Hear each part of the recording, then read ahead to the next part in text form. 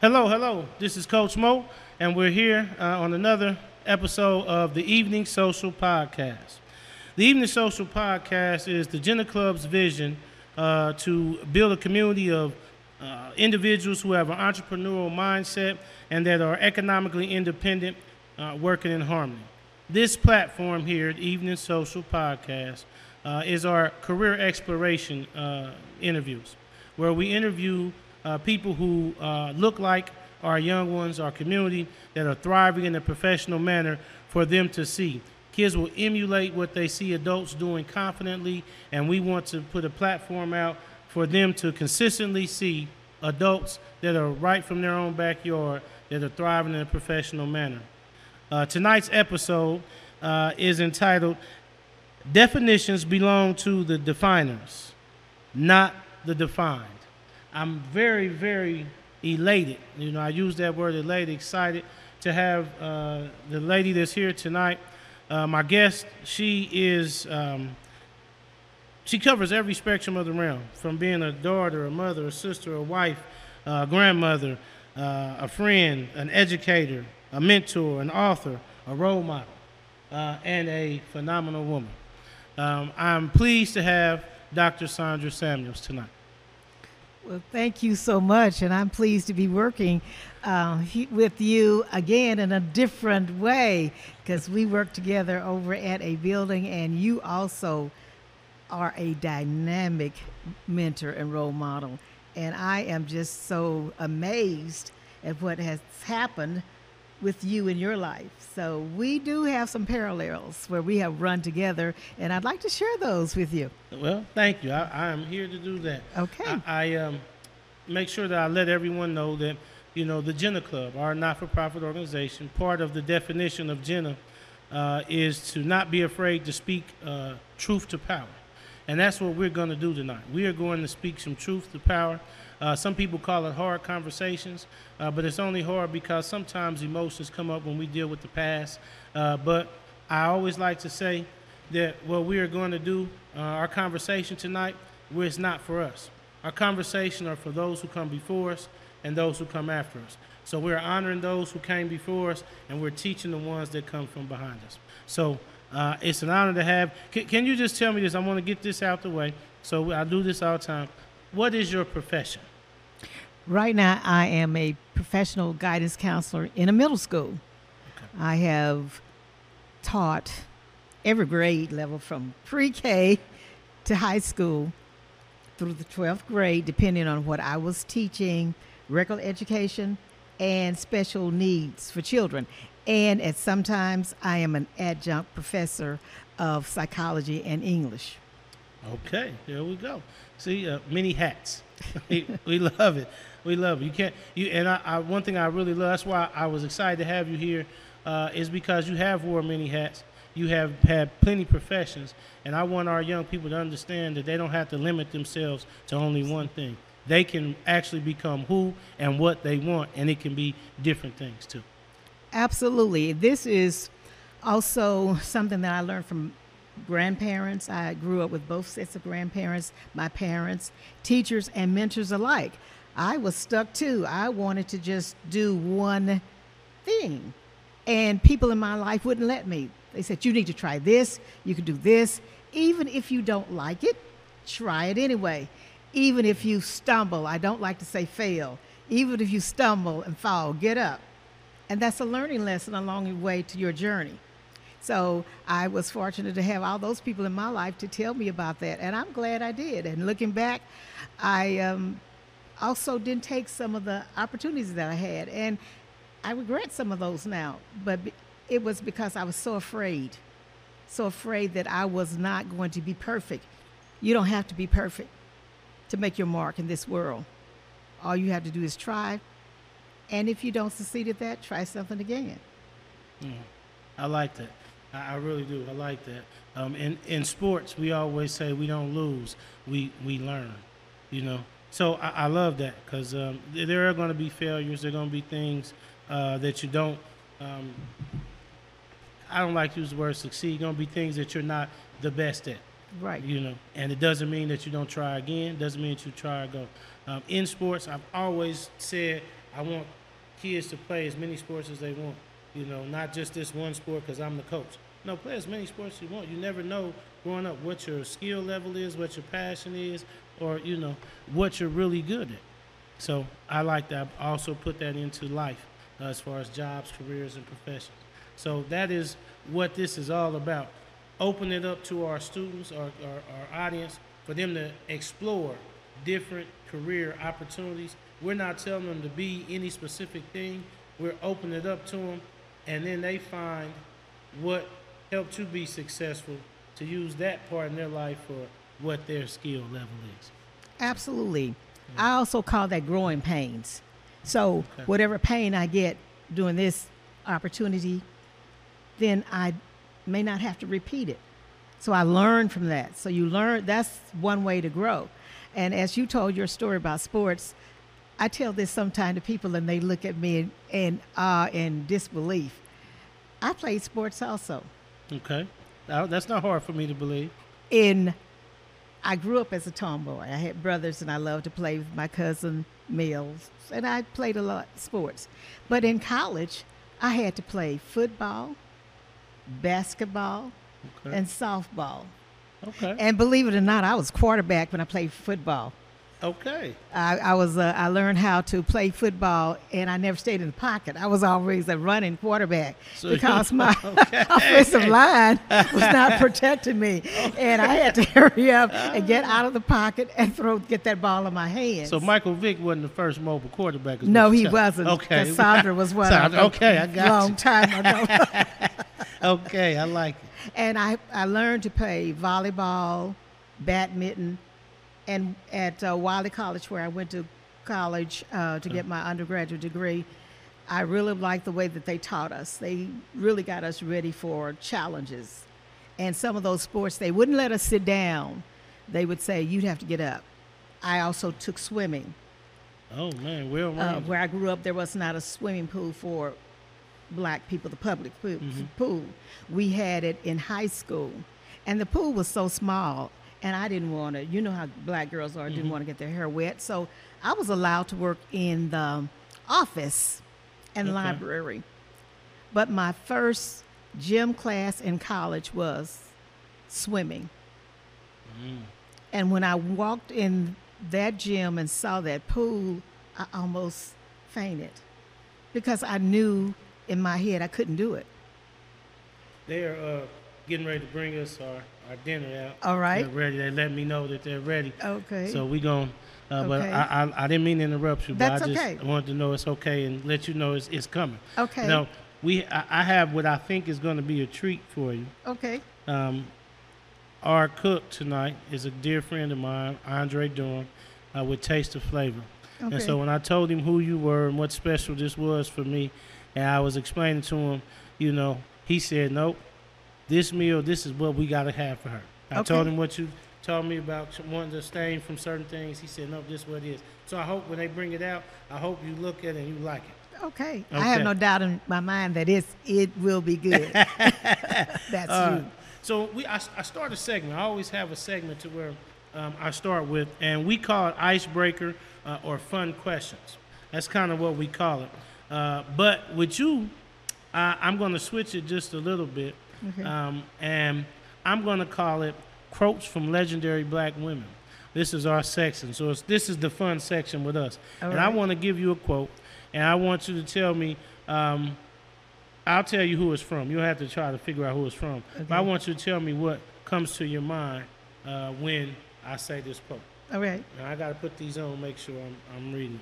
Okay. The first quote is our title from tonight. Definitions belong to the definers, not to define. That was from Toni Morrison. So what do you think? What comes to mind when you hear that?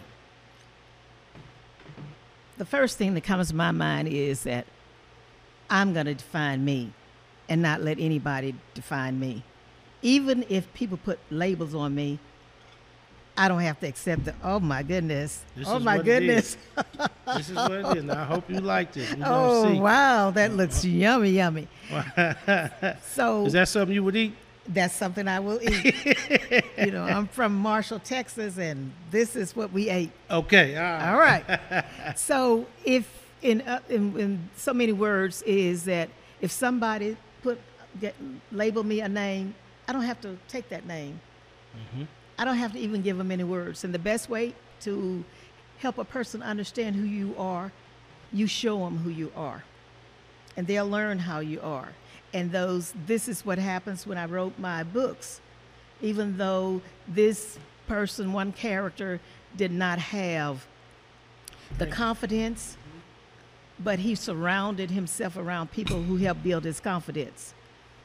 So I want young people to understand, if you are going to go along your journey, surround yourself around people that will support you.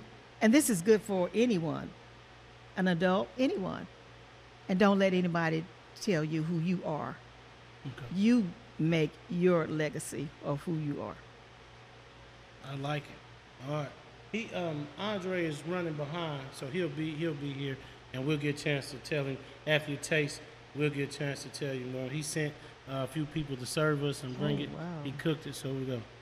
I got to get a picture of it before I touch Okay. it. Go right ahead. I'm gonna get a picture of what it is that we're eating. I always like to kind of show our people what it is that we kind of got, Go right ahead. what we ate today. All right. Did you want to take a picture of mine too? No, I'm You just good? taking a picture of this one. They may think I got two plates. That may not be a bad thing. So this is our next quote. Success is like yourself. Success is liking yourself, liking what you do and liking how you do it. It's Maya Angelou. You know, sometimes it takes us a long time when we're on our journey to like what we do. I read that the most wealthiest people in the world made their wealth on something that they like to do. Some of them had careers and they worked for other people, and they said, I don't like this. I'm going to have fun and do what I like to do. Now, I'm not advocating that people quit their jobs and start doing things and not have an income, but if you like to do some things, do it and have fun with it. And who knows, they may be the next billionaire. We can add names to that. Instead of some of the billionaires are there, I'd like to see more billionaires that look like me, and especially women. I like it. I would like to see that too. That's one of my favorite quotes, because I just look at it as, you know, success is not defined by how much money you have. Success is defined by other things. There's other Right. looks of success, and that's something that I preach to our youth, our youngers that's involved with us, is that, man, success looks many different ways, and it's not gauged by the amount of money you have. It's Right. gauged by other things. So that's what I get from that. Another Maya Angelou quote, in diversity there is beauty and there is strength.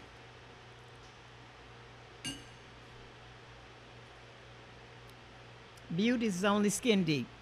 Okay. We can be beautiful inside as well as outside.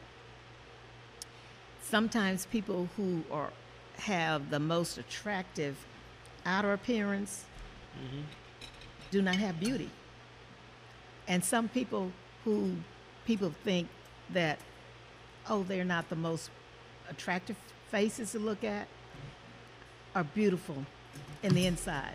And that overshadows all this outward looking of people. That beauty can overshadow all of it. And I have seen people that I had to say, that is a beautiful person. And I didn't really focus on what they looked like outside. I focused on what they looked inside, and that just overshadowed everything. So a lot of times we should focus on that person. I like that. This is another one by Zora Neale Hurston. It's no use of talking unless people understand what you say. Absolutely. Words do matter. Yeah. I came from a part of the country where there were words and phrases that meant something altogether in the Midwest. It's how you use your words and how you communicate using those words. Because we could say those words with a tone that would make people upset, cry, or laugh. Right. And they could be the same words. But as you communicate with people, you have to be very cautious of how the person receiving those words will react. And sometimes it's not the words that directly hurt a person per se. It's how we use them and how we give them to them and communicate with them. Okay. Two more quotes. Okay. This quote, and I spent probably 15 minutes trying to make sure that I pronounced this name the correct way. Okay. Intozaki Shange is her name. And the quote is, I'm a firm believer that language and how we use language determines how we act. And how we act then determines our lives and other people's lives. You're absolutely right.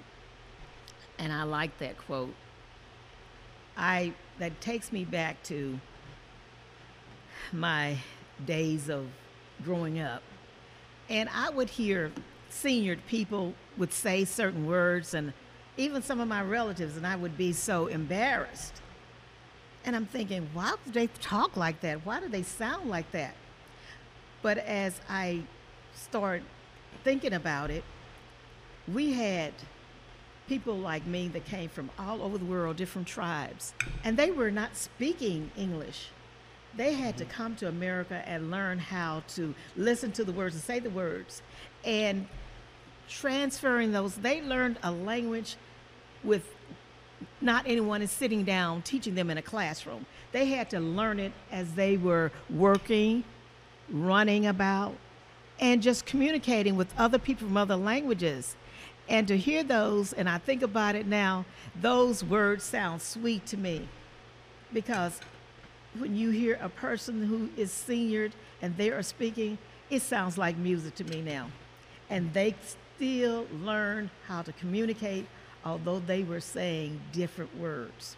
And I am a strong believer. This is why so many of the artists who write words and perform them, they are great communicators, because people around the world love those songs.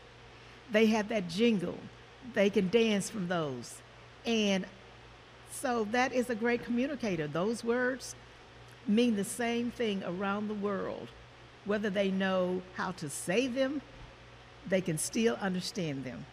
And that's a great communicator. Okay, I like that. This is the last one, and this is kind of a trick one. Okay. These peas are... Oh, you like the black yes. eyed peas? Okay, he said this is what we got to have for you. I said, okay. I said, yeah, she's probably going to like that. Oh, yes, they are very delicious. Okay, good. I'm glad you like them. Now, this quote here, I'm not even going to tell you who this is. Okay. And it's a little long. All right. And you don't have to say anything.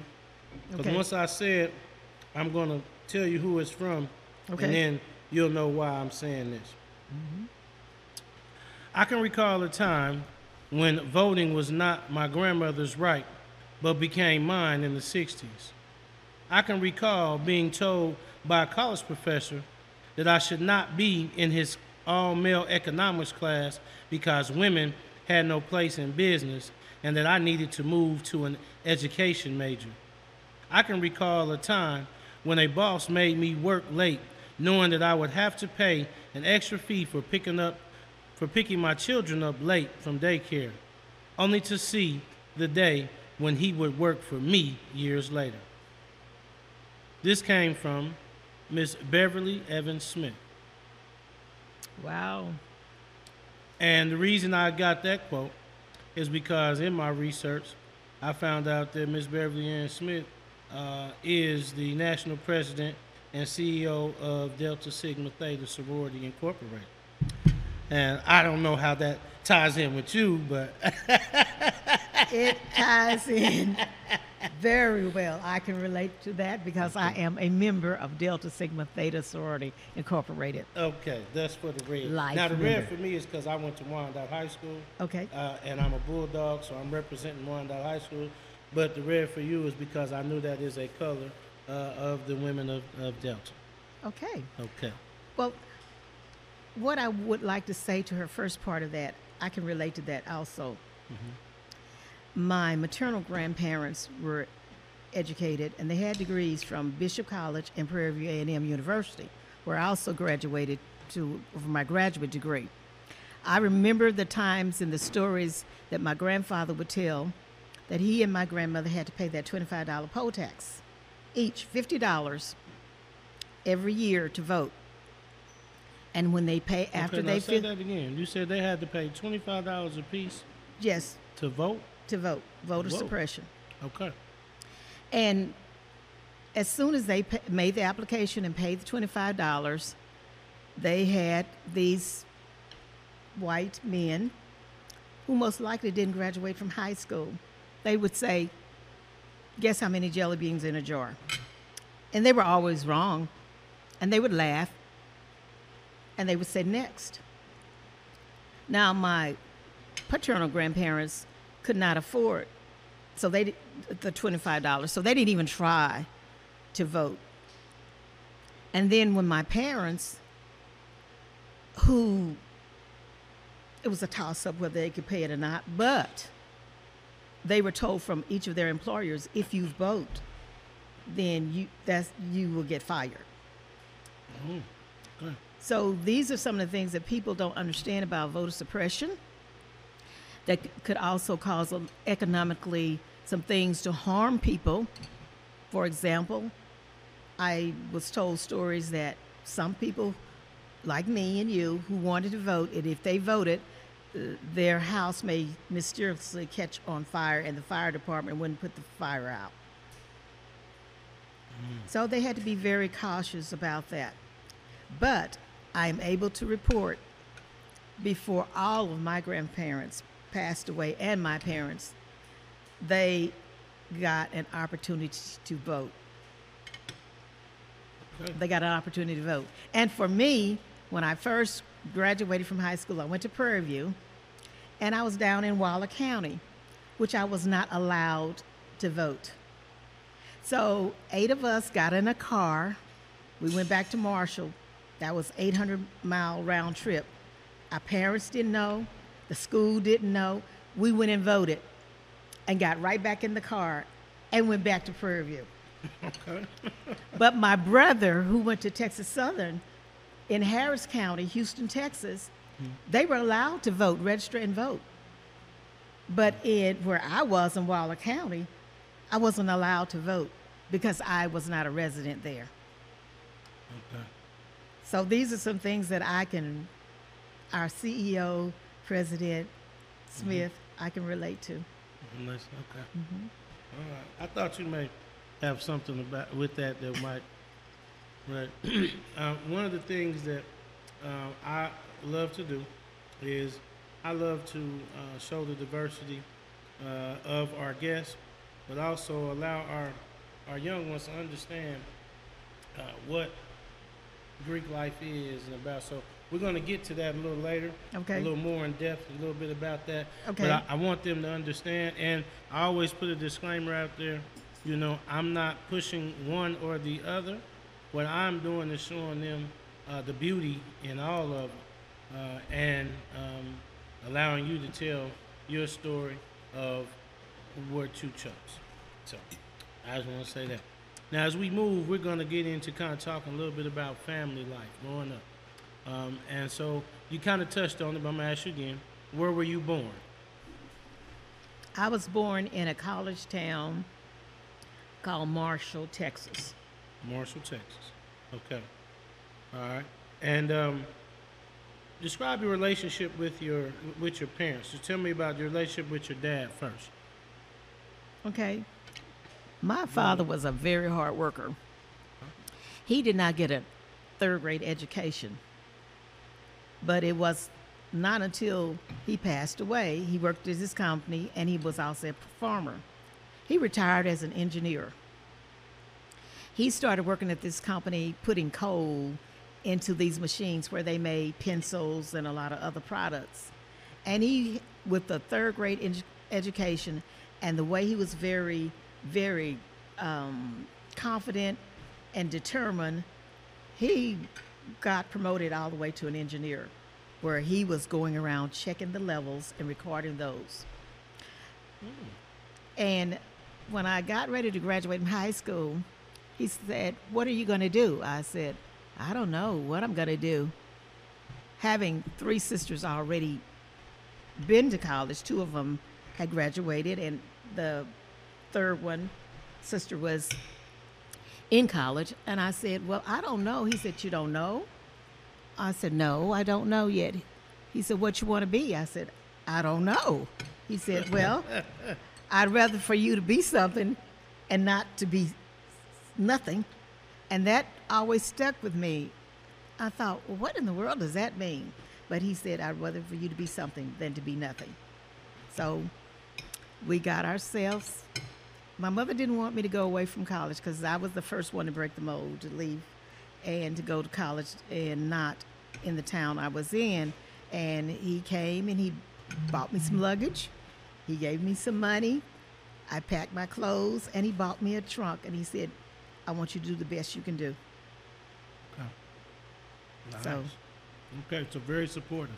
very supportive. And my grandparents were there. I had a younger sister and a niece who were, they didn't go to, we didn't have kindergarten at the time in Texas. So when my grandmother passed away, my father came home and he said, "Could you do something for me?" I said, "What?" He said, "Will you transfer and come back to Wilder College and help us?" And I thought, oh God, there goes my opportunity, because I was majoring in engineering. I want to be an engineer. And I know the college I was coming to didn't have that program.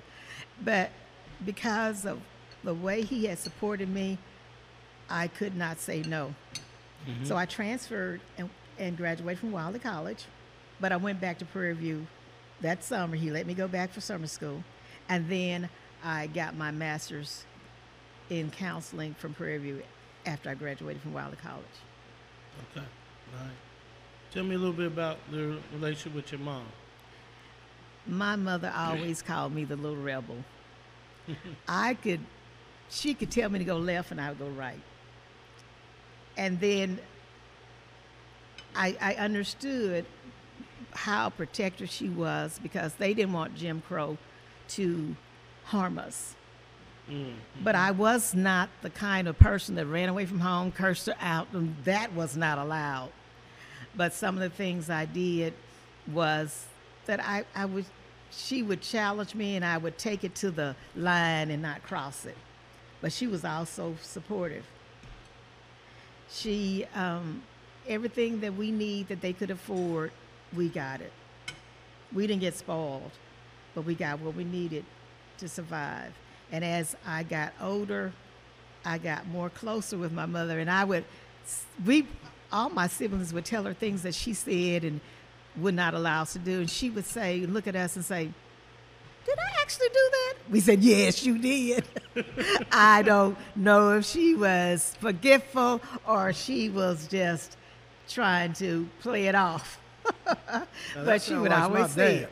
I would say, "Yes, you like did." My dad over. Did I do that? I don't remember doing that. Yes, yeah, okay. I didn't do that. Did I do that? No. You're just making that up. No, we're not making it up. He said that too. I think you're making that up. Okay. Good.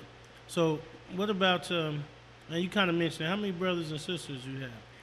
I have 4 sisters. One is deceased. And they made it hard for me in that I'm in the middle, 3 above me and 3 below me. They always made it difficult because they were all high scholarship. And when I got to a class and some of the same teachers over and over, they would say, "Now, Brewster, I know you can do good. You're going to do better than that because your sisters did this." And I had to always make sure that I did the right thing. because it was not unusual for some of my mother's first cousins to be our teachers. Oh, okay. And I got the biggest surprise from my oldest sister, and she said nothing to us. I walked into my typing class one day, and there she was, the student teacher. And they looked at me and said, "Why did you?" I said, "I didn't know." And she was tougher on me than any of the students in there. I said, may I go to Miss Brewster? May I go to Beth? No. And I thought, gosh, I got to live with you, and you're my teacher too. I have two brothers who they were younger than me, and I used to. We were really close, and I just lost my last brother in March. I'm sorry to hear that. And my oldest brother, right under me, had died some years ago, and he was a very sickly person that had heart problems, and the doctor always told him that you can't do manual labor. And they were getting ready to skip him a grade, but he got sick. But he still graduated on time. He graduated from Texas Southern University, and he was very successful where he went to California, had his own real estate business. He had some franchises of Wendy's, but I think he worked too hard and didn't listen to people, and he had another episode, and he didn't survive. And my youngest brother also had his own company after he graduated from high school. He went to Houston Junior College, and he went to the Army, got out of the Army, and then he bought his own business until he retired and went to California. Okay. So you mentioned a little bit about your grandparents before, so I won't ask you about that because you kind of touched that went in. But I am going to ask you this. Growing up, who were you the closest to? Who would you say you were closest to, or your family members? Or who would you say you're closest to? Boy, it's hard. That's a hard one because we were so close-knit. Mm-hmm. If I needed this, I knew what sister to go to. If I needed this, I knew what brother to go to. And they always delivered. I may not have gotten it right when I asked for it, but I got it. So I'm going to give them all equal on that one. All equal. Okay. That's good. I'm glad that you had a good network. We talk about networks and that net of people around you that you can rely on and go. So that's great. And that's one of our number one pillars with our Jenna Club is relationship building and networking, teaching our young ones how to build their network, but not only how to build it, but how to use it. Oh, no. Because sometimes you have to understand, how to use it, what to use. And I've even noticed that, like you said, I knew who to ask for what. Right now, we're learning and teaching that it's okay to ask for help. It is okay. And so that I like that. I'm glad that you shared that with us. That's my motto, and I tell my students, whatever age, I won't know what you need if you don't ask me for it. And that's the only way I can help you, when you tell me what you need. Right. If I don't have it, and my father was like this, and everybody always would come, his sisters and brothers, my cousins from out of town, they always liked staying with us. Because my father had this motto, if I don't have it, I'm going to go out there and get it and bring it back to you. So just always tell me what you all need, and he would go out and he would get it. Although we would have to cook it. Right. But he would. You got it, though. You got it. Mm-hmm. And they love coming and staying with us. I like that. I was always told, closed mouth don't get fed. That's the same thing. Ask for it. You have to speak up, ask for what you need, and there's nothing wrong with asking. No. So I like it. I'm going to ask you a couple more questions about family, but we just a little older. Okay. About, you were married? Yes. Okay. How long have you been married? Gosh, you would ask me that question. I'm getting old. I'm going to say 47 years. Oh, man, 47 years of marriage. Yes. Okay. Yes. All right. How many kids? 2. 2 kids. But I have a blended family, which makes it 5. Okay, good. Right. All right. How many grandkids? I have 3 with just him, my husband and I. and then 8 blended, Eight and blended. 1 great grandchild. Oh, and you have a great grandchild. Okay, I Yes. didn't know that. I learned Yes. something today. Great grandchild. Yes. Okay, lovely. All right. All right. So I wanted to ask that. Just ask about your family. Move on. Now we're going to kind of move to a little bit about schools. Okay. Talking about schools. Okay. Go ahead and feel free. Okay. Just get you a bite and this dig is so in, good. and I don't mind helping. I've been getting mine in as you talk. Okay. So go ahead and get in. So when you first went to school, grade school, you were in Texas. What school was it? We're gonna ask the name of it. What was the school? And how was school? Was school like it is now? We have up here kindergarten through 5th grade, and then 6th through 8th grade, and then 9th to 12th. How was school, and what would you go? We didn't have kindergarten in Texas. You went to school 1st grade, you were 6 or 7. Okay. And my first school, 2nd grade, I went to M.W. Dogan, Matthew W. Dogan Elementary School. And then we had a new elementary school, George Washington Carver, that was built right behind my house. Okay. And that was from 3rd grade to 7. Then we got, and these were all segregated schools. And then we got a junior high school that was 7 and 8. My class, and I've never met anybody else who did this, we had a promotional exercise in the 7th grade in elementary school. And when I got to junior high school in the 8th grade, I had another promotional exercise until I went to the high school. And that was 9 through 12 at H.W. Pemberton High School in Marshall, Texas. Okay. If you're thinking back, did you participate in sports in high school, middle school? I know you said in college you did, but did you do that before? No, after elementary school, I did not participate in any sports. Okay. No. Other activities, clubs, or anything you participated in? We had clubs, and they were more of educational clubs Okay. that we worked in. And when I was in elementary school, a lot of the teachers would come get me and maybe a couple of others to come and go to the 1st and 2nd grade rooms to help. The principal used to say, you come and help with, and I had groups to teach, and I thought, oh, I'm not going to be a teacher when I grow up. But I started a long time ago in grade school going to other rooms, assistant teachers. Mm-hmm. Okay. Set the foundation, and you didn't even know. No, I did not. I did not. So, would you say you had an influential teacher on your life that you remember pushing you in a certain direction? Oh, gosh, I had so many. First of all, that's what my mother's family were, teachers, going back to my great-grandmother. Okay. My grandmother, and then my mother taught briefly, and she had her private piano lessons.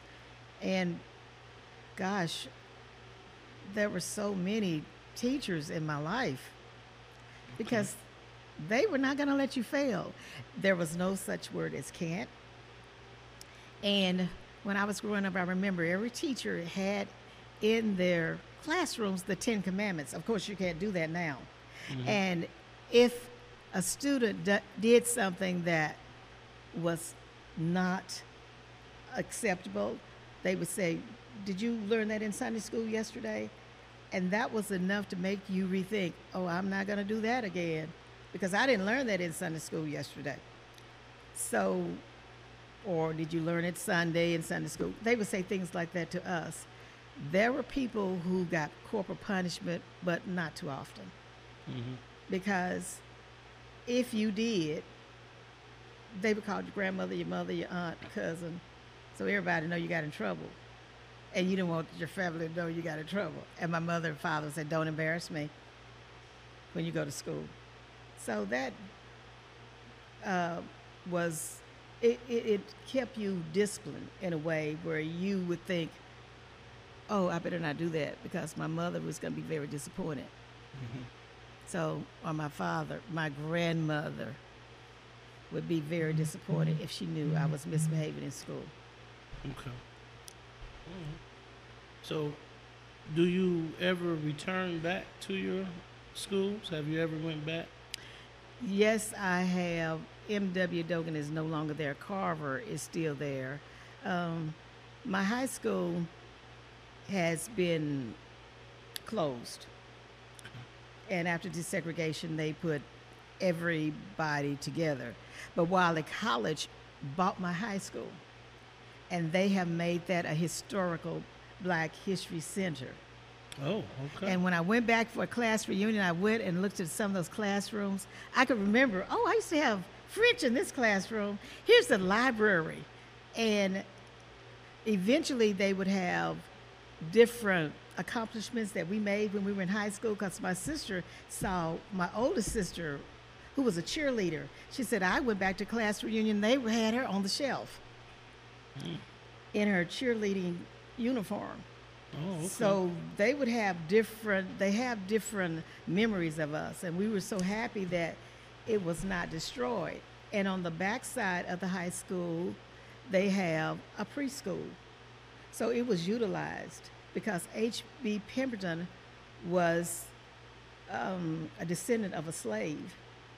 And the story was he raised a lot of money to make sure that Black children would have a high school. And he raised enough money to build a high school for Black children in Marshall, Texas. So there's a lot of history, and that's why it was really not destroyed, because they want to keep that memory. And some of his descendants are in Dallas now, and every now and then they would come back to look at what happened in my public education school years. Okay. Nice. That's a nice history there. I like that. Well, let's move. As we're moving past high school, we're moving toward college. You told us a little bit about where you went and kind of why, but I'm going to ask again. Okay. You attended what college? I first attended. The first college I attended was Prairie View A&M University in Prairie View, Texas. It's now Prairie View, Texas. It used to be Hempstead. And I tell people I know 3 great people that graduated from Prairie View. Mm-hmm. That's Congressman Emmanuel Cleaver, okay, my grandfather Nathaniel James, and me. Okay, I like it. So was that your first choice to go to Prairie View? That was yes, was your first? Okay. Because being a land grant university, they were the only school that was close to me that had engineering. I know my mother's twin sisters went to Bishop College like she did, but they were home economics majors. So they had to finish up their college careers at Prairie View. If you wanted driving, bricklaying, agriculture, that's what my grandfather got his degree in agriculture. Okay. And driver's ed, band, everybody across Louisiana, Texas, and Arkansas, they would go to Prairie View. Okay. So engineering, did your dad have any influence on engineering? No, he only went to the 3rd grade because he said he had to stop and help his parents. No, I mean, did he have an influence on you choosing engineering? Because you said he ended up in the position of engineer. Yes. Yeah. So was that influence on why you wanted to do engineering? Yes. Okay. Yes. He basically started at scratch and moved himself all the way up to become an engineer. Okay. And I was majoring in civil engineering. Okay, that was my next question. What was your major? So civil engineering. Yes. Okay. All right. Now, that changed? Yes, it did. When I had to transfer to Wiley College, of course, it was a private Black HBCU school. Okay, I was waiting for that to come out. And HBCU. Now, I'm going to ask again, what does HBCU mean for our listeners? Historically Black colleges and universities. Historically Black colleges and universities. Okay, so Wiley College is a HBCU. All right, you moved back and then you changed your major to what? Sociology. Sociology. Okay. All right. Can you give me a little bit about the experience of going to college? Like what that experience was for you? Well, when I went away from home, my father told me, he said, "You're getting ready to lose some rights." And I thought, what kind of rights would he be talking about? But when I moved into the dormitory, I saw what he was talking about. There were no places to go get food after 9 o'clock. And if in the Union Hall, the little cafe closed, then you didn't have anything else to eat until breakfast the next day. And we didn't have a lot of money. And we used to, 4 or 5 of us used to put money together to buy a 50-cent hamburger. And we'd have to share a 50-cent hamburger. And I know people may look and say, 50 cents, that was nothing. But if you have 5 cents, it would take 10 of those 5 cents to make 50 cents. And when I first came home for the weekend, my mother had asked me, "What do you want?" You know what I asked her for? Black-eyed peas and cornbread.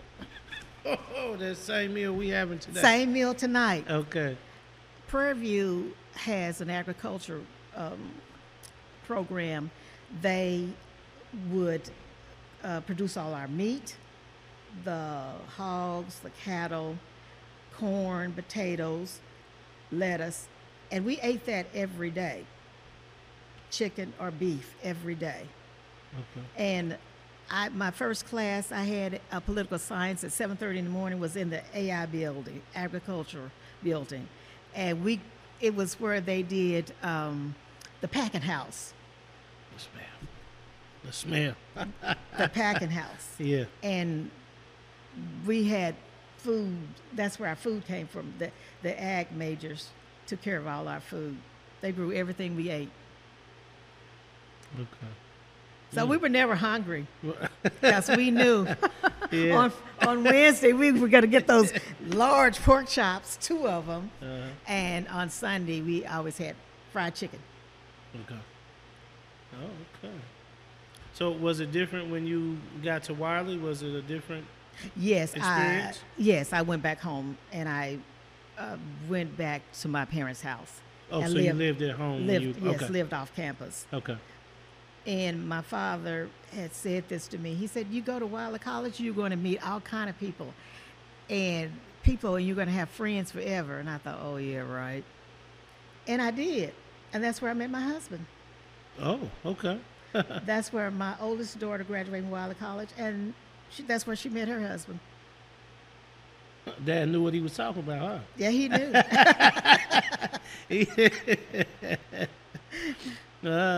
So now I want you to explain for our listeners, because I'm getting ready to ask you the next question. I know you're going to know where I'm leading into. But can you just explain? No, let me ask you. I'm going to ask you this question first. Okay. So first I'm going to ask you, why did you pledge Delta Sigma Theta Sorority Incorporated? Why did you pledge that?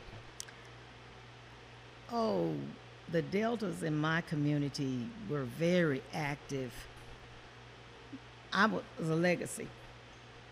And that means that one of your family members had pledged. I had an aunt who should be about 108 years old. She's deceased, but she was a member 80 years.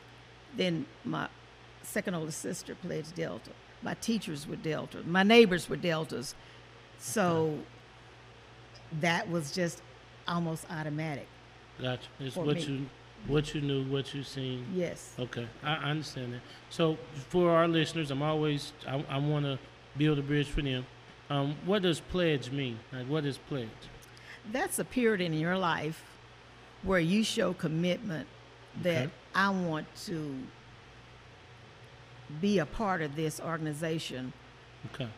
Even though I will have those challenges, and I'm going to figure out a way with teamwork, because we had to do everything with teamwork. How are we going to have those joyous moments, challenges, and meeting adversities? Because everything you do in life, you may celebrate and be joyous with it, but I'm quite sure you're going to have some challenges in it. So a lot of people will say, "Oh, it was a breeze."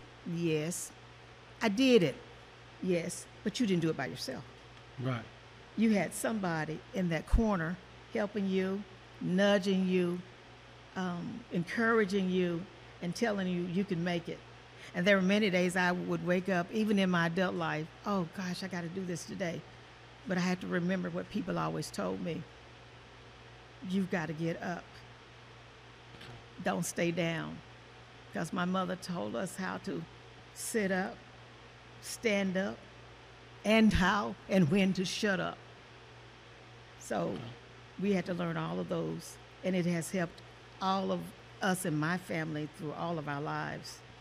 And we can laugh at some of the things we thought were so terrible and horrible, but those were growing pains and learning lessons that I wish I could have not have kept my children from not having to experience, but those were things they had to experience. And I let them experience those, where they could come back and say, here are the advantages and disadvantages of what I just did. Okay. So can you explain or describe Greek life? Like what is, what I'm trying to get you to do is paint a picture to our listeners and our audience of what it is about.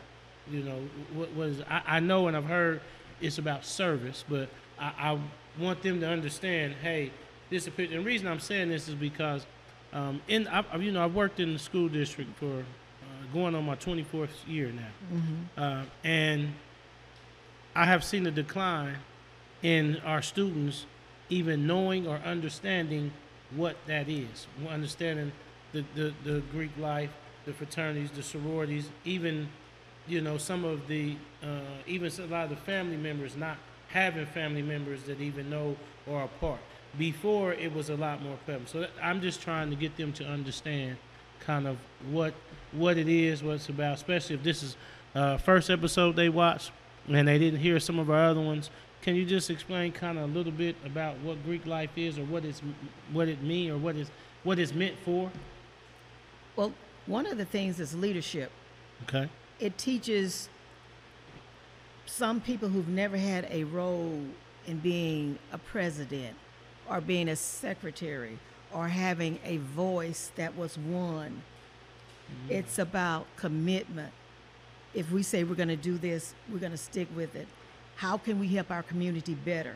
It's about service. How can we make each other better? And while we are helping the community get better. Some people have the idea that Greek life is all party, glitz, and glamour. But if it had not been for some of these Greeks, then some things in some places would have never occurred. For example, in 1913, Delta Sigma Theta sorority was the first and only black organization and sorority to march in the women's suffrage. So I was going to get to that. I did my research, and I have it. One of my questions is, so you got there quick. One of my questions that I'm going to ask you, because I looked it up, and I'm going to read it straight from my notes. Okay. Since you brought it up. Delta Sigma Theta is founded at Howard University by 22 women. The founder's first act of public service was participating in the suffrage march of 1913. I was going to ask you, what is the suffrage march of 1913? What was that? The way I can describe it, and if you think about the Black Lives Movement. Okay. There are some things that organizations see in communities that are very unfair. Okay. We can petition the courts. We can petition our lawmakers, and sometimes they don't hear us. Now, I'm very proud of the Democrats in Texas. They stood up and showed up and said, we're not going to go along with these egregious laws that you're going to take us back to where we might end up paying poll tax again. So you are imposing on us something that's uncomfortable for you, but it's our right. So there are many organizations. My husband is a member of Omega Psi Phi Fraternity Incorporated. Okay. So they did the same thing or took on some of the community activities that we take on, making sure that children have supplies at school, making sure that they have mentors, making sure that they see people like them that are successful. Because I never thought that a woman could be an astronaut. In my day, there are some opportunities that were not available. But as time passes, and I'm proud to say a person of the Divine Nine of Alpha Kappa Alpha Sorority Incorporated is the vice president of these United States of America. Yeah. That was another one of my questions. So I think our minds are just going. And so you already hit. I was going to ask you what, do you feel any type of empowerment with having the vice president who is a member of the Divine Nine, which I'm learning some things, from AK. There's now the elected to office. So, and you just said that. Oh yes, oh yes. Yeah. And we look at some of our Congress people there in the Divine Nine. Some example, Congressman Cleaver, Jim Clyburn. He's Omega. So you look at some of those persons, and I truly believe, with the leadership that they learned in those fraternities and sororities, gave them the motivation and the courage to say, I'm going to knock that wall down. Another one come up, I'm going to knock that wall down. You are going to listen to hear what I have to say. Because we know Dr. King was a proud member of Alpha Phi Alpha. And his brothers are always in the forefront. And I don't want to leave out Kappa Alpha side. They're Phi Beta Sigma. All of these sororities and fraternities, I remember when we called on the yard, we had what was called our Wednesday meeting. And each of groups that you were in would put on for chapel. And during the chapel, they would tell what they were about. They would announce to say, we're doing this.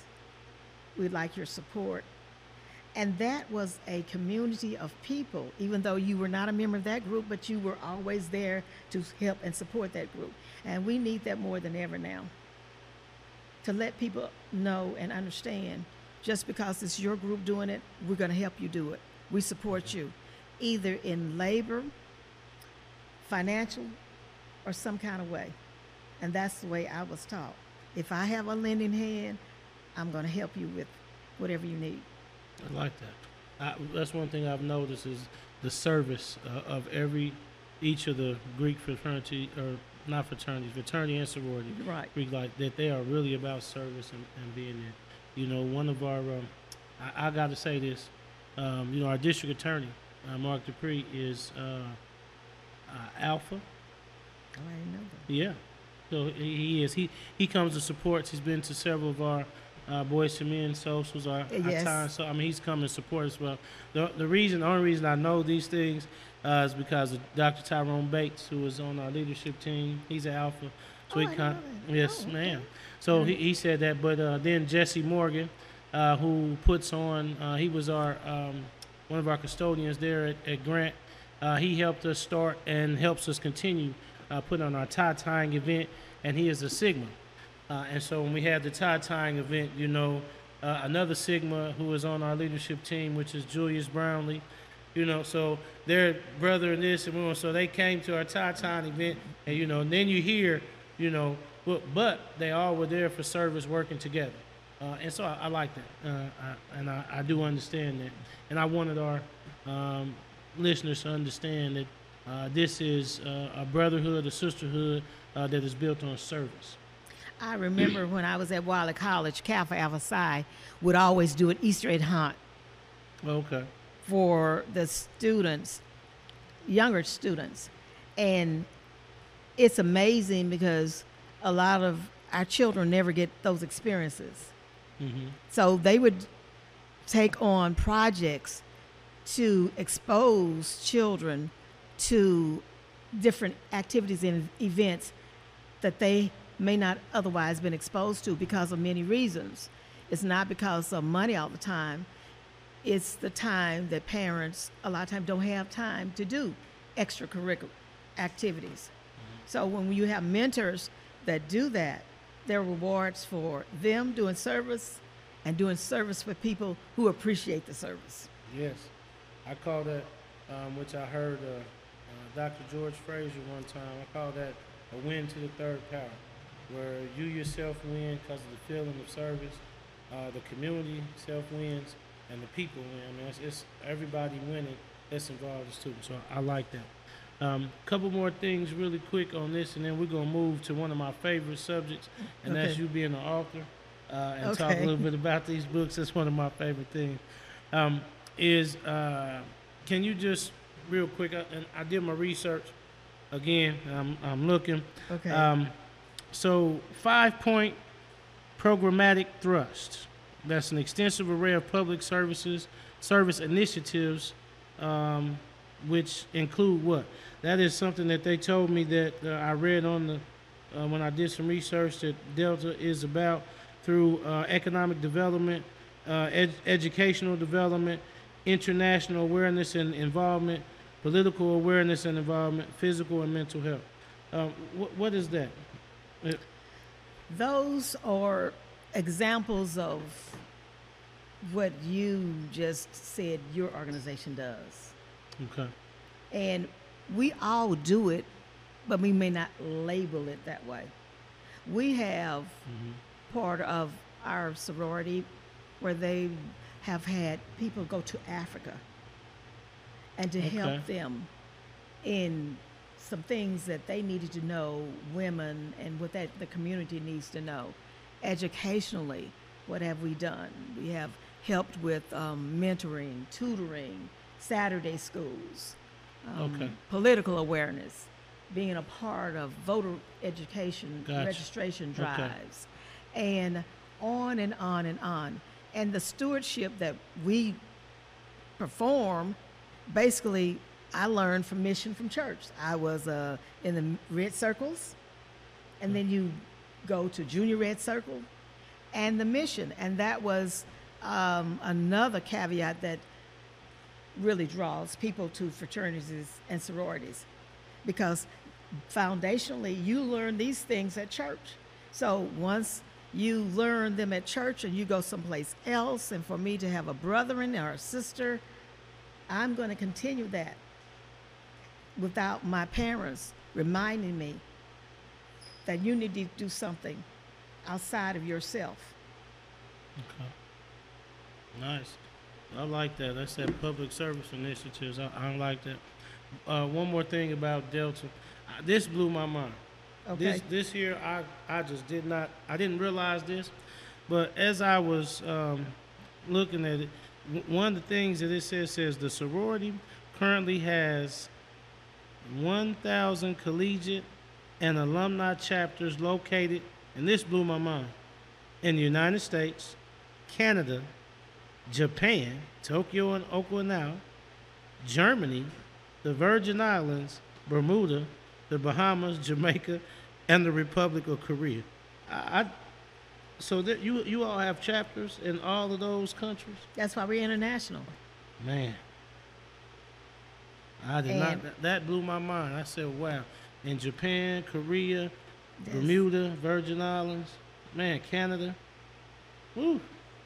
As we started traveling as Black people and going to these different countries, we saw the need. Here again, I got a bond with somebody that looks like me. And the more people traveled, they saw, oh gosh, you are a part of that. You are a part of this. So we began to organize and get together so that we could show our strengths. And we have done it. I would say. I would say with chapters over there, I would say that. Okay. Well, I wanted to get a chance to, for our listeners to understand what Delta Sigma was about. I know how important it is to a lot of the women there. We had a chance to talk before, joke and talk about it. And like I told you before, my cousin, one of my older female cousins, she is also a Delta. So that's where I first heard about it from. she told me I better make sure that I let you tell about Deltas, especially if any of the other ones have said. I better make sure that Delta says something. So I said let's make sure we bring that out. All right. Now, as we move on a little bit to education, before we get to the author part, and that's my favorite thing. And if you haven't known that, that's one of my favorite things. When I found out when we were working together that you were an author and that you had authored those 4 books, it blew my mind. And not that it blew my mind, the fact that like it's something that a feat that couldn't be done or anything. It just blew my mind. One is that I worked with you for so long and you never said anything. And I'm like, man, she has this book and she never said anything, And then the two, once I was able to get a book, and we read it. My son, we read it. And this is not a downplay. I just was amazed at how it was put together, the message that came out from it, what he took from it, everything. So I'm excited. I'm trying to hurry up and get there because that's what I really want to talk about. But can we talk about your career coming out of college? You graduated from college. What was the first career choice you made, and when did you get to Kansas City? After I graduated from college, I worked at Wiley College in the president's office and the office of the registrar. And after my husband graduated from college, I stayed in Texas. He went to Minnesota to look for a job, and then he said, "Oh, you're not going to like it. It's too cold." And I said, well, I was in graduate school, and I had 6 more hours to get a master's. I said, you could just keep on traveling until you decide what you want to do. But after he said, I think I'm going to move back home to Kansas City, and I had to, that was one of the hardest things I had to do, was to leave my parents, pack up with my baby, and leave. And my father said, I sure hate to see you go. My grandmother, I sure hate to see you go. But you didn't break your plate. You can always come back home. And I always remember that. And every opportunity that I got, I came back home. I moved in Kansas City in winter in 1975, December 75.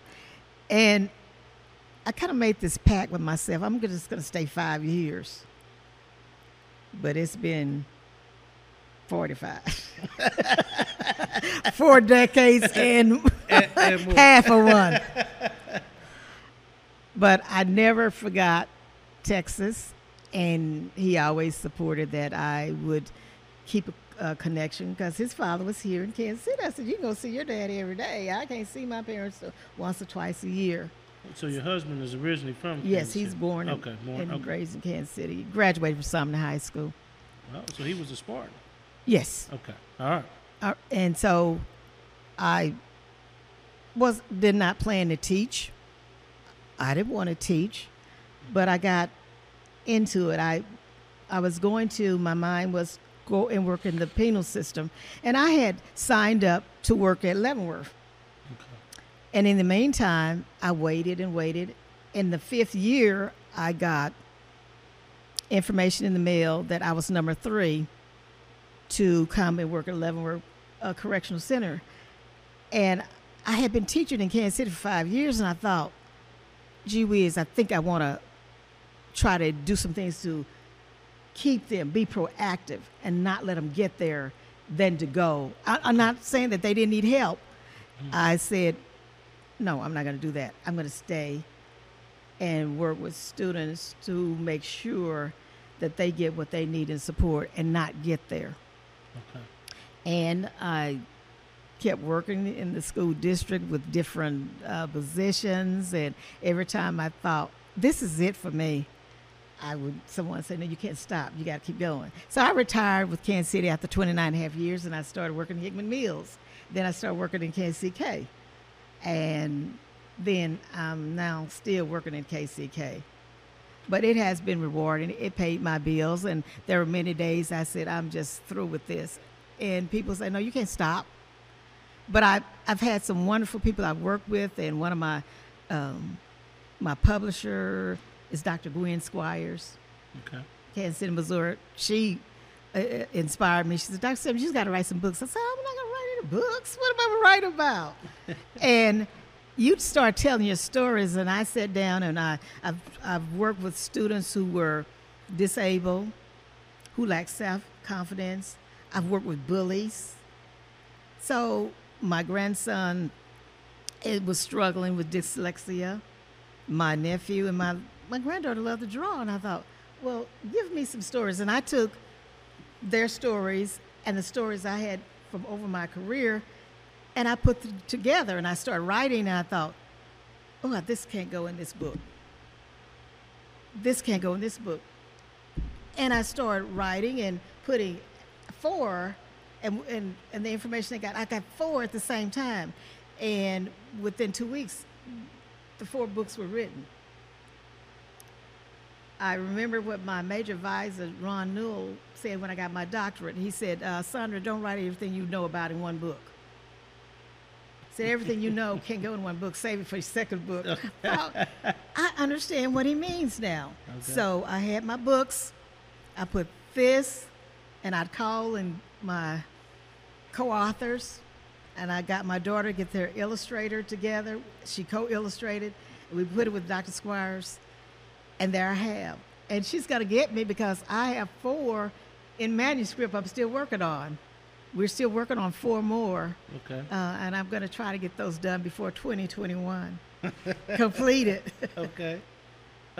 So as you tell us, and you can hold it up, can you tell us the name of the 4? And as we do that, we're going to get our, we have a segment that we're starting with you. And it's from the mind of the youth segment. And so we have some youth that's going to come out, okay. Which is, I'm going to say, it's my son. And he looks just like handsome. He's going to come out, and he's going to ask a couple questions. So as you hold them up and tell us a different one. The first one is Josh, Babs, and Diego's first day of school. Okay. As I work with students, a lot of them will be traumatized the first day of school. Mm-hmm. Yeah. And it didn't matter what grade they were in, from kindergarten or leaving elementary school to going to middle school or to high school. They would be traumatized. Yes. And we'd have to work with them to make sure that you were okay. The second one is No One Understands Me. Okay. And this is about the author who is struggling because he feels nobody's understanding him as he learns. He learns differently. And so that's the one about dyslexia, right? This is one about dyslexia, yes, okay. And gives you some facts about dyslexia. Yes. The next one is I Hate Recess Pranksters at Work. And there are a lot of students who do not like recess right. Because this is where a lot of bullying occurs. Correct. If I'm not athletic, if I don't know how to do this, then I'm teased. And when I taught kindergarten, the hardest activity for the boys to learn was jump rope. The boys would cry. The girls, it would be natural. And I would see how the girls would nurture them. These were 5 and 6 year olds. It'd be okay. And once they got confidence and learned how to jump rope, they were fine. Before then, it traumatized them. I'm going to tell you another reason. I'm going to let you finish. I'm going to tell you another reason why I was in love with these books. The last one is Diego. We love you the way we are. Mm-hmm. You are, I'm sorry. And Diego is another person who's still struggling with learning. Big Bad Billy, the bully. And he wanted to change. I want to change everything about me, the way I look, the way I act, get new friends. But then his friends told him, you don't have to do all that because we still love you the way you are. And we'll still support you the way we are. And we have to tell children that along your journey, you're going to have these struggles. The first step to loving is loving yourself. Yes. Because if you don't love yourself, it's going to be very hard for other people to love you. So these are some of the books that we wrote, and we had fun writing them. And my sister's grandson, this was written by my nephew, my sister's grandson with me. He would have, Colleen, Sondra, I got something else to tell her that can go in the book. And so then my grandson would say to his parents, he said, "Am I famous now?" And my granddaughter wanted to know, "Am I rich now?" Okay. So they all have a different story to tell, and it would be hilarious. I said, "Well, you're famous and rich to me, Yeah. and no one else thinks of that." And I wanted them to be an accomplishment to them. Every person can write. And Yes. that's when I was in middle school. That's basically what I taught, English, communication, arts. And to have the students to come to me writing phrases and barely putting a sentence, they left me writing 15-page compositions. Man, nice. Not all of them, but a great deal of them. A win is a win. Yes. Yeah. Yes. I like that. I like Yes. it. Getting into being in grade school as we invite we invite old Mr. Peyton Towers, this is my son. Yes, we And met. we read the books because we were able to get 2 of them. So I'm going to let him, he has something he wanted to say to you before he asked the questions. Okay. Thank you, Dr. Simmons, for signing the books to me. You are so welcome. Speak up just a little bit. Thank Good. you, Dr. Samuels, for signing the book to me. You are so welcome. Said you're welcome. All right, what's the first question you want to ask me? Take your hands out your pockets for me and don't sweat. All right. How did you come up with the main character's name, Diego? Well, I wanted to be multicultural because I grew up in a one culture. And everybody I saw was black, basically. I went to school, went to church. And then when I came to Kansas City, and I saw all different kind of people interacting. Now, we had different cultures, but they didn't interact when I was growing up. So when I came to Kansas City and saw how all the cultures were interacting, I wanted the character to be different. I wanted the character, and I just love the name Diego. So I came with that, and Babs, Black American Princess. And then we had Big Bad Bully. And we had some other characters in one of my oldest grandsons who just graduated from high school. He said, "That's me." His name Trent is in the book, but I didn't really identify him as a character. But as he read it, he said, "That's me. That's me." So I was writing about people that I knew.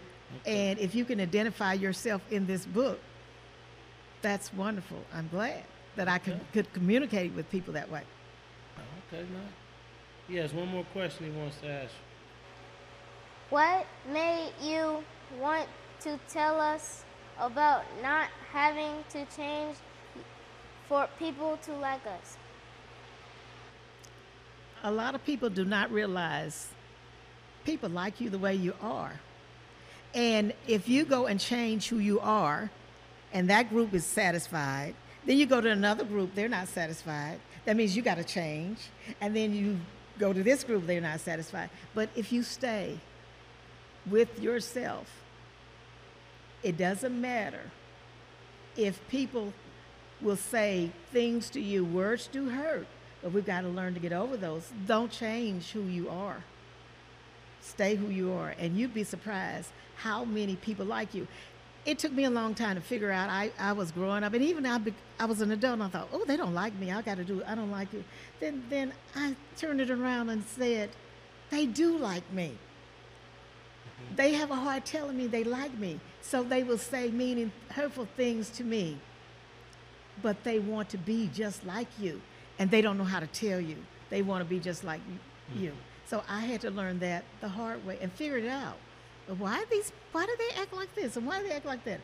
It was because they really wanted to be my friend and didn't know how to tell me they wanted to be my friend. And that's what Diego is learning.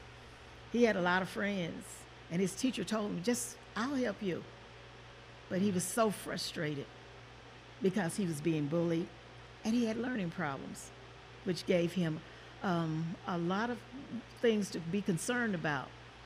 But sometimes Diego made his own problems. Well, Dr. Samuels, I'm very proud of my son right here because he came up with those questions on his own after we read the book. He said, "I want to know why she named him Diego." And then he said, "Well, Why did she tell us that it's so? Okay, so he came up with those questions on his own. So thank you very much. We And appreciate you. before Mr. Payton goes, I have Uh-huh. autographed books of the two that your father didn't buy. Uh-huh. And for you being courageous and coming up with that, I'm going to give you those books. What do you say? Those are for your library. Okay, that gives us 2 more to read. He likes reading, and he's been doing pretty good at reading. So All right. I'm very proud of him, and thank you so very much for the gift of the books. Oh, wonderful. One thing I got to say, why I told you I was just so elated when I read the books. As you know, I was in the grade school when I met you, and that was my first time working in grade school. And I had been in the high school and middle school for my other parts of my career. But I realized, just through the first couple of weeks of being there, all these things that you're talking about, I realized, man, kids don't want to go to recess. I never realized it. Like, I wanted to go to recess. It was great, but then I'm starting to realize why they don't. As I'm talking to them, I'm thinking, oh, man, okay. So I'm realizing that I'm like, man, how much bullying is really going on, how much insecurity is really going on. As we're getting to some of the reasons kids are acting up, and because I deal with Yes. some of the chronic behaviors, and Yes. my thing is to support the students who need a little extra help in the classroom. So when I'm finding out, like, oh, okay, this is why they're having an issue with reading, they're having an issue with the way that they actually learn, the way that things are being input, in their brain. I'm finding these things out. When I start reading these books, I'm like, wow, this is great. This is great information. Even for me, like, I'm reading it like, okay, I'm understanding a little bit more. But then when we read it together and he's telling us, he's understanding like, oh, yeah, we don't have to change it. Or, I think it was great. And so I love the books. We're going to show them again so that people, and we're going to, if you can tell us right now, this is your spiel, tell us where they can find the books. And we're going to put that out. Where can they go and find these books? They can find them on my website at tncbooks.com, and they're also on Amazon. Okay, TNC Books and Amazon. And Amazon. Amazon, okay. Yes, Right. and this is Diego. My fourth book, We Love You the Way You Are. Okay. I Hate Recess, Pranksters at Work. No One Understands Me. And I want to also say about this one, this book is the bestseller. No One Understands Me. Man, I can understand why it is. Like when we read that and talked about dyslexia and how he thought like he was so nervous about when it came time to read, and he didn't realize that the letters are jumping off the page and dancing. And oh man, I can understand why. Very good read. And the first one is Josh, Baps, and Diego's first day of school. Okay.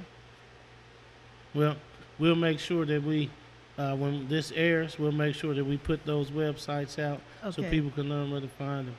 Okay. Just a couple more questions. You kind of hit on, man. We like right here with this because when I got a question here, you kind of hit. I was going to ask you about why you authored and illustrated with your grandkids, but you kind of already told us why. But tell us again. You grandkids co-authored with you, and then they also co-illustrated. Yes, I had a grandson who is dyslexic, Okay. and he was experiencing letters jumping off the page and running, and he didn't understand it. And he told his parents one day. So now they had to take corrective measures to help him with being dyslexic. His numbers reversing, and a lot of children that way. And I taught them one of the most common ways words they would see, saw and was. If it could be saw and they would say was, it could be was and they would saw. It's the way they process it. Mm-hmm. And they see their threes as eights are turned backwards. Or it's a mirror. If you put a book in front of the mirror, that's what they would see. That's what they see, the mirror. And one time we had a workshop, and a person came and was doing the workshop, and I was sitting over there with some of the other teachers, and they said, "Samuels, how can you read all of that?" And I was reading that it was a poem, and I was transcribing the words. I said, "Well, that's because my students see it like this, and I know what they're trying to say. And some of the teachers were first, they said, I didn't ever think of it, but this is the way they saw it. And this is how I had to teach students who saw that way. So I became not an expert, but I did learn how to help my children in their learning patterns because of how they saw words, how they saw things, how they process things. I understood it. Good. Wonderful. Man, I just, I'm just amazed. I'm waiting for the other four. You said, I'm going to be asking, you said before 2021 is up. I'm going to get those written. Okay. We're going to get those written. I'll be waiting on those. Great reads. Great to have you here. I got just a few more questions, and we're going to end up. Okay. Our couple questions is, what advice would you give any of our listeners or youth growing up on their road of life about getting into, let's say, I wanted to ask you about getting into writing, books, but I want to, now that we talked about it, I want to ask you, what experience would you give them into chasing their dreams? I listened to a very, very good writer, producer, actor, was on an Oprah show one day in the name of Tyler Perry. Okay. He said he was down and out, and he picked up paper and pencil and just putting different experiences he had going through life. And before he knew it, he had a play. Before he knew it, he had 2 plays. And on and on and on. So you know the rest of the story. Mm-hmm. It's never ending. And what I do like about his story, he didn't stop there. He's bringing people along with him. Mm-hmm. He's giving young actors like me and you an opportunity where they may not have ever gotten it in Hollywood. He's giving producers and writers an opportunity. So I would say to anyone who has an idea, have fun with it. Don't get frustrated. Just have fun with it. And I did read, and forgive me if I'm repeating myself, that the people who have a lot of money now, they did something that they liked as a hobby, mm-hmm. and they never thought it would explode. And we know some of those people now. Mm. Okay. This is a fun question before I ask you my wrap-up question. Tell me something that that most people wouldn't know about you. Gosh. A lot of people don't know I play the piano and organ. Oh, you play piano and organ, okay. Oh, I had no choice. My mother was a music teacher, and we had to learn. I started taking music lessons when I was 5. So we should have brought a piano out here and had that ready for you to show us. I think I would have really run out of here. Okay, this is how I end every show. It's been so wonderful to have you, but this is how I end every show. Every show I ask, you talked about playing football, so I know you know a little bit about the Super Bowl. Yes. So we're in the Super Bowl, and at the Super Bowl, and you're watching the Super Bowl, and they call and say, Dr. Sondra Samuels, you have just won a 60-second commercial. You can't sell it to anybody. You have to go ahead and you're going to come down. They're giving you this 60-second commercial, and you don't really have much time to think about it. You got about much time as once I finish this question. So what is it that you'll use that 60-second? What is your commercial?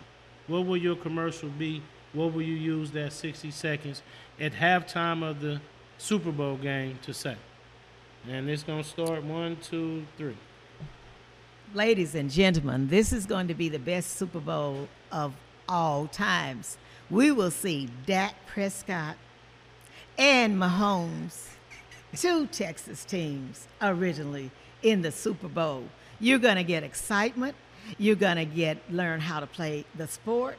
You're going to learn sportsmanship, and you're going to learn skill. Watch, listen, learn, and I am rooting for both teams because they are from Texas. I am a Texan. You couldn't live in Texas and not like the Cowboys. Okay. That was a different one. You didn't tell them about your books or nothing. You went straight for just rooting both teams. And I see how you put the Cowboys in the Super Bowl. I see that. Well, there's a short story behind that. Okay. I had a teacher at Wiley College who taught humanities. And all the young men sat in the front, and every Monday they taught football. I had relatives, brother-in-laws, nephews, they played football. And I thought, well, I'm going to have to get in this conversation. So I got with my father, my brothers, and said, teach me how to play football. So I got in the conversation, and I was the only female in that humanities class that made a B because the conversation was around the Dallas Cowboys, and my teacher was from Boston, and she was not black. She was white, and she talked about the Dallas Cowboys. And I told my father and my brothers, move over because I'm going to learn how to play football. Okay. So I did. Like, but I learned, too, how to play football because people won't believe when I played at Wiley College in my physical education class, and I tell people I was the quarterback. I was a running quarterback because I did not stay in the pocket because those defensive linemen were chasing me all over that field. So I had to learn how to play football as a quarterback. I like it. Dr. Samuels, thank you so very much for coming out, being a part of our Evening Social podcast today. It was wonderful having you, being here. I appreciate the gift that you made to my son this evening. Thank you so very much. And we're looking forward to your new books coming out and a wonderful school year. I thank you so much, Mr. White. You are a godsend to this community. Thank you. And boy, oh boy, I hope that the fire catches and more black, African American, I'm trying to get all of the phrases together, would work with our young people because they need to see you. Yeah. They really do. And Thank you you showed very up. I worked with you and you showed up every time. Well, thank you. I appreciate it. All right. Well, that's the end of our show tonight. Okay. And we'll see you next week.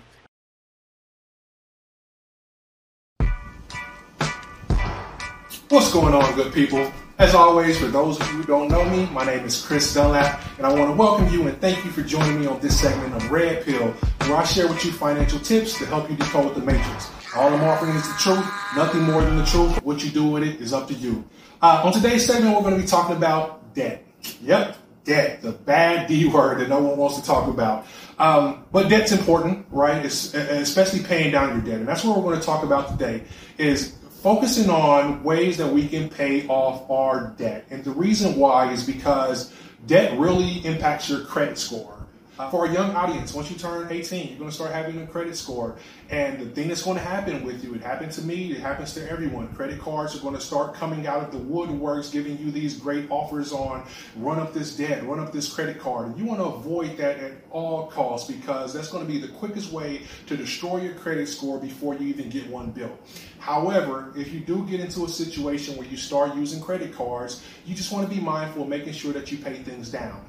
What you may not know is anything above 30% utilization starts to negatively ding your credit score and have a bad impact on it, starts bringing it down. So if you do have debt today, this is for all of our audience. If you do have debt today, look at your utilization, see how high it is, and start making plans to paying that down. And it may be not eating out as much, or maybe not going out to party as much as or whatever your vice is, and start putting that towards your credit card so you can bring that down to a 30 or 30 below percent utilization, and you're going to see wonders start to happen for your credit score.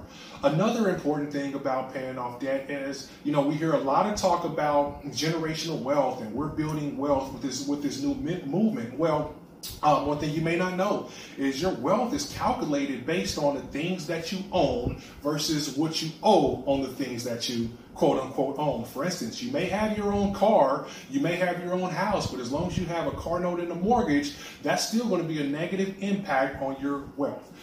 Give you an example. If you have a $10,000 car loan and you only have $2,000 in your bank account and you don't own anything else, fortunately, your net worth is only negative $8,000. So you're climbing out of the hole to get to a basic net worth of $0. So when we start talking about wealth, generational wealth, we want to get out of the debt so we can really start building our wealth and climbing out of that hole. Again, thank you for joining me on this segment of The Red Pill, where all I do is give you financial tips to help you decode the matrix. I'm offering you truth, nothing more than the truth. What you do with it is up to you.